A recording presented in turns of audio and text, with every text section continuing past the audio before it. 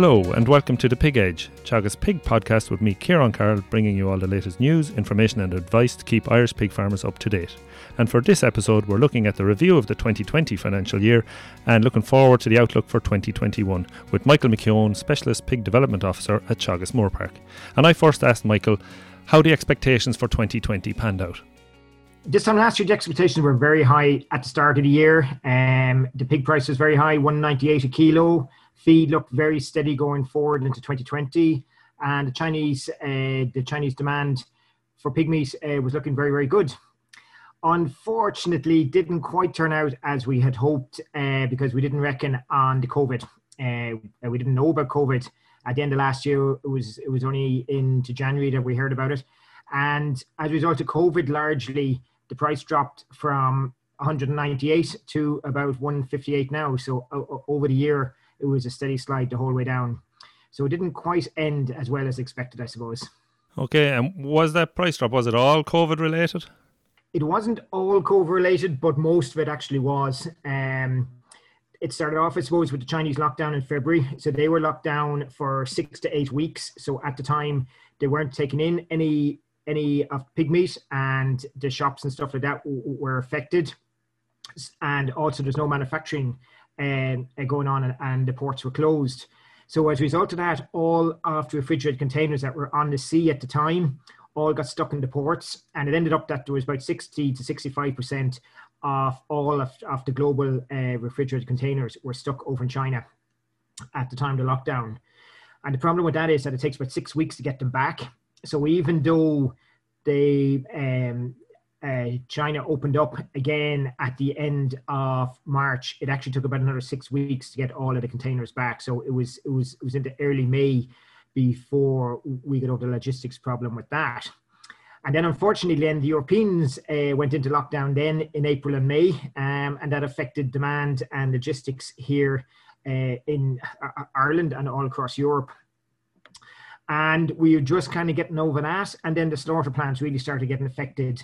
So the transmission within slaughter plants started to become a really big issue.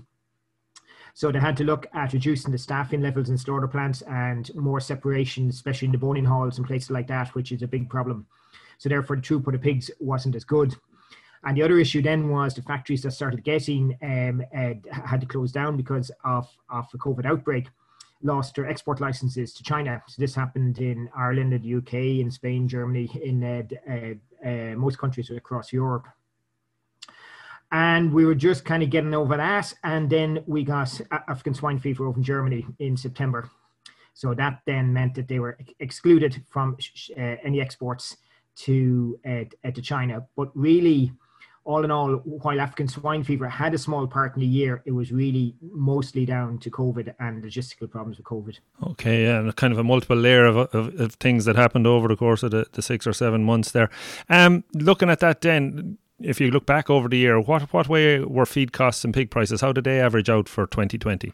Yeah, well, if we look at a monthly feed analysis, so this is something that we take from all of the pig producers at the start of every month. So Jeremy McCutcheon actually is in charge of pulling it together. So when we look at that over the whole year, we reckon that the composite feed price is going to be about €305 a tonne, which would equate to about 108 cent a kilo deadweight. And the pig price, we think, is going to come in at about 173 cent a kilo. So overall, I suppose, despite everything, it is still 2020 has still been a good year because we've had a margin over feed of 65 cent. And if you go back over the last 5 years, the margin over feed is probably about 52 to 54 cent. And if you went back over the last 10 years, it's about 47 cent. So 2020, despite the expectations of it being extremely good, still ended up though that it was a very profitable year for pig producers. So I suppose it could have been worse. Okay, and so how would you, if you were to summarise it, how would you describe the financial health of the sector at the present time, at the end of 2020? The industry is in very good shape at the end of 2020. If you went back to 2018, start of 2018 there, feed credit for Irish pig producers would have been out at 4 months or even 4.5 months. And it's now well under 3 months for a lot of people. It's anything from 10 to 12 weeks for a lot of the pig producers out there. Also, the other creditors are well in line for the equipment suppliers, the veterinary, the energy suppliers, all of those now are well back within the credit limits. And there's a lot that has been spent on the repair and maintenance on the units over the last 12 months or even the last 18 months, and it's now back up to a very, very good level. And most importantly, I suppose you could say that the current account is now looking very, very good. So overall, you'd have to say that the sector is in very good shape as we enter into 2021. That's good to hear anyway, yeah, despite the slide in prices. And in terms of, you mentioned earlier, COVID and how that impacted and things like that, and that created backlogs. What's the current situation in Europe in terms of backlogs of slaughter pigs? Yeah, as you mentioned, the problem with the COVID is that it's actually in the boning halls. It's not on the actual slaughter line itself. It's in the boning halls, because there's a lot of people working the boning halls there to butcher out the meat. They would have been traditionally very close contact between them on the conveyor belt system. So unfortunately, due to COVID and due to 2 meter restrictions, etc., they've had to reduce down the number of people that can be in the boning halls, and this has caused a much slower throughput of pigs for slaughter. And we're really seeing this in Germany there at the moment, where they're due to COVID restrictions, they have had to restrict the number of people in the boning halls, and as a result of that, the throughput of pigs has been an awful lot lower. So they currently have a backlog of about 600,000 to 700,000 pigs at the moment, which are just being rolled on from week to week to week. So this is a serious problem for the Germans at the moment, because for German pig producers, obviously, if you're holding pigs an extra week or two, the sale weight's going up and up, and you still have to feed the pigs. They still have a backlog at the moment, but the situation in the Netherlands and in Denmark has improved an awful lot. They had lost their export licenses to China, and as a result of that, this was causing a backlog of pigs. So the Danish had a backlog of about 120,000 pigs there at one stage. This is being improved on a week-by-week basis, and now they reckon it's about 40 to 50,000. And the Dutch would have also had a backlog, and they have now cleared the backlog since the factories got their export license back. So overall, I would say the situation is definitely improving. It's still not back to where we'd like it to be, but it definitely is improving. So it's good news, I suppose, on that side of things. Okay, so hopefully that'll take a bit of pressure and ease the pressure on pig price and so on. Moving forward then into 2021, what's the outlook? Is it looking a bit more steady, or what way is it looking? I suppose, at the risk of getting splinters from sitting on the fence, I'll give you a yes and a no answer to that. The outlook is better because of the COVID vaccine for humans.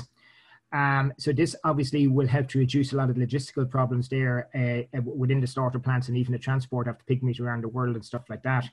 And hopefully with the human vaccines now, the chances of lockdowns going forward into 2021 will be a lot smaller. So from that point of view, it's very, very good. The other very positive outlook is that the Chinese demand is still going to be very strong.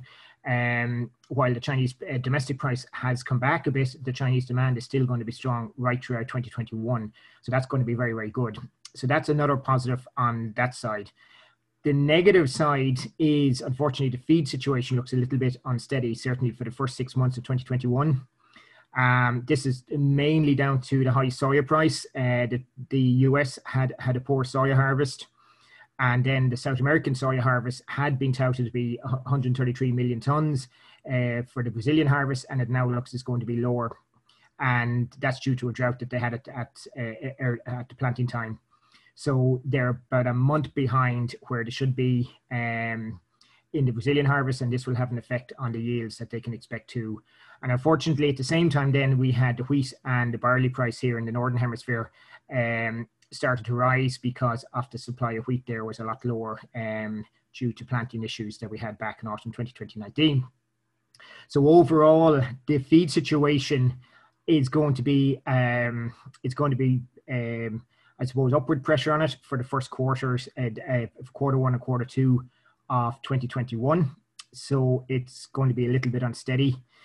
So overall, you'd have to say that, look, 2021 will be a lot steadier than 2020, but that wouldn't be hard. But it will be a little bit a little bit tricky there for the first couple of months of 2021, though, due to the feed issues. Okay, and just on the Chinese situation, we know that there's been a massive cull of sows and pigs because of African swine fever. Is African swine fever still an issue there, and how near are they to getting back to full recovery? Yeah, it's difficult to know how big an issue it is, but due to reports there from veterinary sources there who have been over there and looking at the situation, they say that African swine fever is still it's still, I suppose, circulating over in China at the moment. There's obviously no vaccine for it, so if it'll be very hard to control it, and it is very hard to control it. So what they're doing is a destock policy.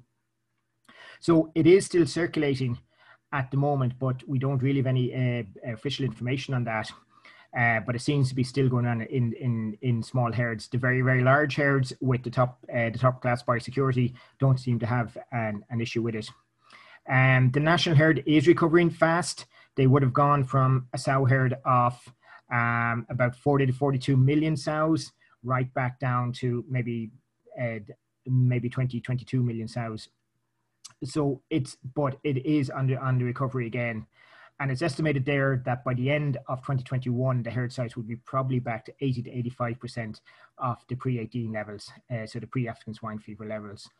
It had been, the Chinese had been about 97% self-sufficient before the outbreak of African swine fever. And that was due to a lot of people having small herds and a few pigs in the back garden and stuff like that.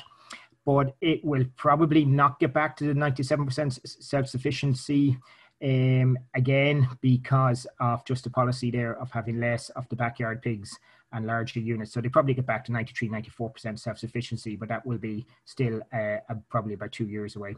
That's amazing, really, the recovery. If you think about it, in from where they were, half their herd gone, and then 2 years later they're pushing towards getting back up to 80, 85%. How did they manage that? I suppose they managed it because they're extremely well organized. So they drew up rules and laws, and they got very, very organized on a national scale. They also did a clampdown on all of their pig movements. They looked at slaughter plants. They looked at wet markets. They looked at live pig sales. And then they also looked at compulsory culling of herds. And in some areas there, they wouldn't allow the herds to restock because, one, they didn't want pigs in the area because it might have been too industrialized, or also that they couldn't ensure that the biosecurity levels were high enough so that they wouldn't break down again. So therefore, that you may have been paid for your herd to be culled or your small number of pigs be culled, but you weren't allowed to restock it either. So they're able to do some buffer zones like that. And I suppose at the end of the day, there has been a huge investment in it. The estimated the investment has been about 26 billion over the last 2 years, just for building new pig units. And the way that that's broken down for new pig units is that there was a 50% grant available, and then the other 50% was on an interest-free loan.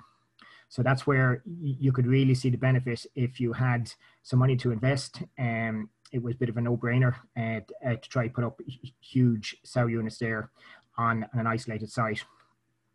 And in some ways, I suppose it's probably been the largest and the fastest restock ever for any of animal species anywhere in the world. Like the level of it is just absolutely massive. It's unbelievably impressive, in fairness. Speaking of other countries, I suppose the elephant in the room, we're all hopeful for an agreement on Brexit, but what happens if it doesn't and there's a fallout? What's the possible fallout? For Irish agriculture, I suppose we're definitely hoping for an agreement. Just for the pig sector, but 45% of our exports are going to the UK market, and even 12% of our pigs are going for slaughter up in Northern Ireland. So it does have a significant effect on the Irish pig sector. So we're definitely hoping for an agreement. In the worst case scenario, if we don't get an agreement, I suppose we are lucky that the Chinese market is so strong and will be for 2021, because it'll give us the opportunity to divert exports to the Chinese market in the short term. So say over the next 12 months, we will start moving it obviously from the UK market to the Chinese market as much as possible. In the medium term, though, it will be a much bigger problem, because as the Chinese market slows down, the levels of imports that they'll want as we get into 2022, 2023, etc., will be lower. So we'll probably have to look more at the Vietnamese, the South Korean, the Philippines markets, and really try and develop more of a foothold in those markets. We are exporting there at the moment, but the volumes will be relatively small.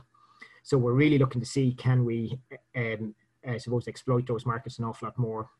Having said that, we're still hoping for a Brexit agreement. It's not over till it's over. So even though it's getting down to crunch time, we're still hoping for an agreement on that. Absolutely. So thanks for that, Michael. Just to sum up then, if a couple of bullet points, how would you describe the review of 2020 and the outlook for 2021? Yeah, I suppose 2020 didn't live up to expectation, but it still was a very profitable year for pig producers.